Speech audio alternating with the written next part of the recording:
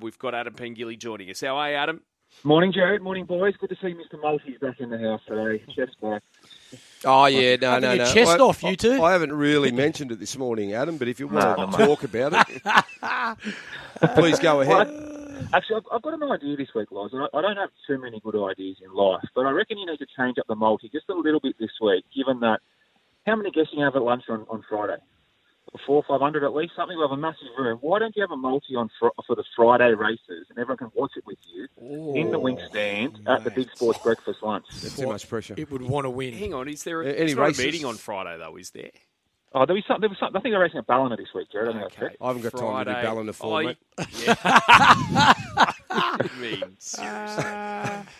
Oh, yeah, this is the night meeting at Canterbury in the Ballina during the day. Yeah, I haven't got time to do No. a form on that. Well, I thought it was a good idea, Adam, but you've been scuppered. Was it a good idea? I'll tell you what, a good idea then. You put one together. Do you want me to put one together? Yeah, put one together. I might have a look then. I might have a bit of a sneaky look at the form of a Ballina. Yeah, Beautiful. Good. Put one I together like it. for our listeners. Okay. Now, the Dragons, smudgy, fallout. Tell us about it. It's not good, is it, Jared? It's not good. We've got a story on the Sydney Morning Herald website naming the two players at the moment. I believe it's Shane Musgrove and Michaeli Ravalawa, the winger, who are engaged in a bit of a disagreement or a dispute in the early hours of the morning outside their hotel at Mudgee. I'll go back to the point I made a couple of weeks ago, boys. What the hell are they doing out at that time of the morning? Like, I've got no issue with guys going out to have a drink and enjoying themselves and having a good time, but why do you need to be out at 4, 5 and 6 o'clock in the morning? It's just... Tell me, what good happens from being out at that time of the morning? I know they're not playing for a couple of weeks. I get that. They've got the bye in round one. But they did play a day game in Mudgee, wasn't it? It was definitely an afternoon game in Mudgee on Saturday, so we had ample time to go out and have a dinner and have a few beers and whatever else. So I just don't get it. I just don't get it. It's another distraction, and I think the club didn't need leading into the start of the season. They've had a torrid off-season, let's be honest. Like, you go back to Junior Amone and Cody Ramsey, all the different issues they've had, and to give themselves another black eye with this incident. Yeah, it's probably not the worst thing in the world, but again, like when got hotel patrons are being woken by it and disrupted by it, of course the news is going to get out at some stage. So, just really, really unfortunate. I'm like you, Adam. Players after a game, I'm all for them going out, having a couple of beers with each other, but then for this to happen at 6 o'clock in the morning, that's the big issue for me. And then it also, we see it happen quite a bit when you're in and around footy teams or any sporting team. You won't have everyone get on. You'll have, arguments, most weeks with certain players. But with everything that happened on the weekend with a poor performance up there in Mudgee, going back to the hotel. Now, I don't know whether they just got home at 6 or whether they continued drinking when they got home earlier. I don't know. But just to have this happen and people see it, it just adds to the narrative that the Dragons are in for a tough year because everything's not right. And people will look back on the culture of supposed culture of the team last year where players didn't turn up for the presentation night. Things are supposed to be changed, looking forward to a exciting new year, and we're all together and we're all rowing in the same direction. But when these type of things hit the press, not good.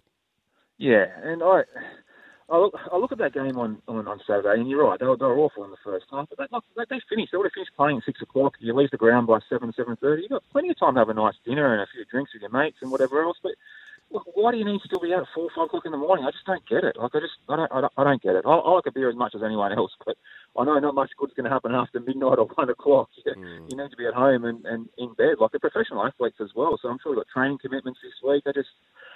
I don't understand, Laws, and I feel quite pessimistic about the Dragons' chances this year. I don't want to feel that way, but that's just the honest truth, and I don't know what you think, but I'm finding it really hard to see them finishing anywhere but bottom 4 at the moment. Well, the issue as well is that it spoils it for everyone else in that team now. So, I mean, the next time they go away and they want to have a beer, well, you know what? No, you're not going to have a beer. Or you'll have a beer back at the hotel. Do you have curfew with rugby league teams? Well, you do and you don't. Yeah. You try and treat them like adults and you try and treat them like young men and give them a bit of authority on their own to make good choices. You don't want to have to baby them forever. So you try and cultivate, a culture that we believe, we trust in each other, that you're going to do the right thing. What's opening And Mudgee? soon as someone breaks that trust, you spoil it for everyone.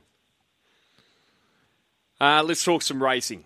And Zach Burton set to return home for some race meetings here during the Autumn Carnival. Yeah, found there's some really interesting news, Jerry. He's coming back on Saturday week, I think, for the Canterbury Stakes to ride Artorias in that Group 1 event, as well as riding King's Gambit in the Todman Stakes. He picked up a couple of other rides as well on the support program. So I can't remember Zach being back home in Australia for many, many years now. Certainly not in the COVID era. I don't think he's come back to ride at any of our feature race meetings. So I suppose that's a huge coup for the Australian Turf Club to get him back here for such an important meeting in the Autumn Carnival, and no doubt he'll be coming back to try to get some success.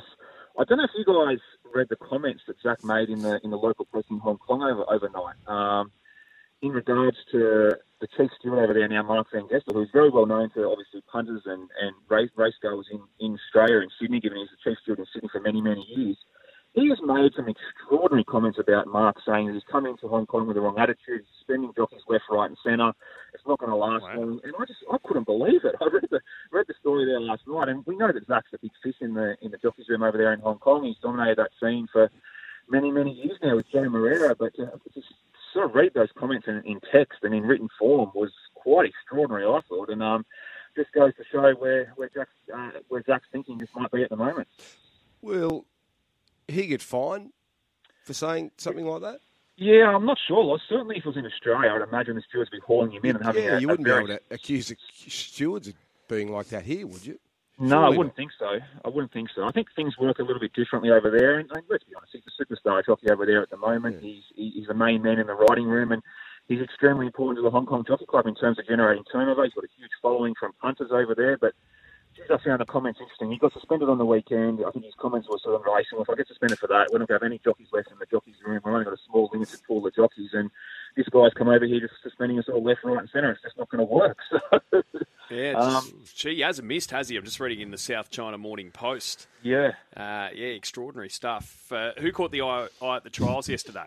Oh, first of all, Shades Rose, Jared. I thought she was great. She's back at the trials now, getting ready for a big campaign. And we keep banging on about the fact that the guard is changing in our sprinting ranks at the moment. We've seen Next Street not quite back at his best at the end of the spring last year, and his first up run the Lightning Stakes. So she's a horse that can definitely step up and fill the void as one of our top 4 or 5 sprinters in the country.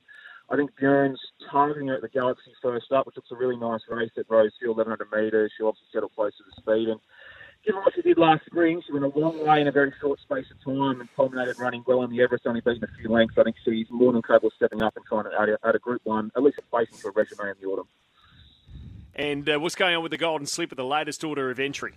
Yeah, it's just come out yesterday, Jared, having a very quick look, and I found it very interesting. James Cummings and Godolphin have 5 horses in the 16 at the moment, so they're very well stocked heading towards the Golden Slipper. Obviously, they'll sort of sort out the right path for those horses heading towards either the Blue Diamond this week or the Golden Slipper. But some of those Magic Millions horses, I'm talking about Skirt the Law and Summer Loving, they need to get some prize money to be able to force their way into the field as it stands at the moment. So I think Tony Gollan's bringing the Magic Millions going to Skirt the Law down to Sydney this week. She probably needs to run well if she's going to force her way into the field. So keen to see how she goes and put that Magic Millions form to the test. Thanks, mate. Have a good day. See you, boys.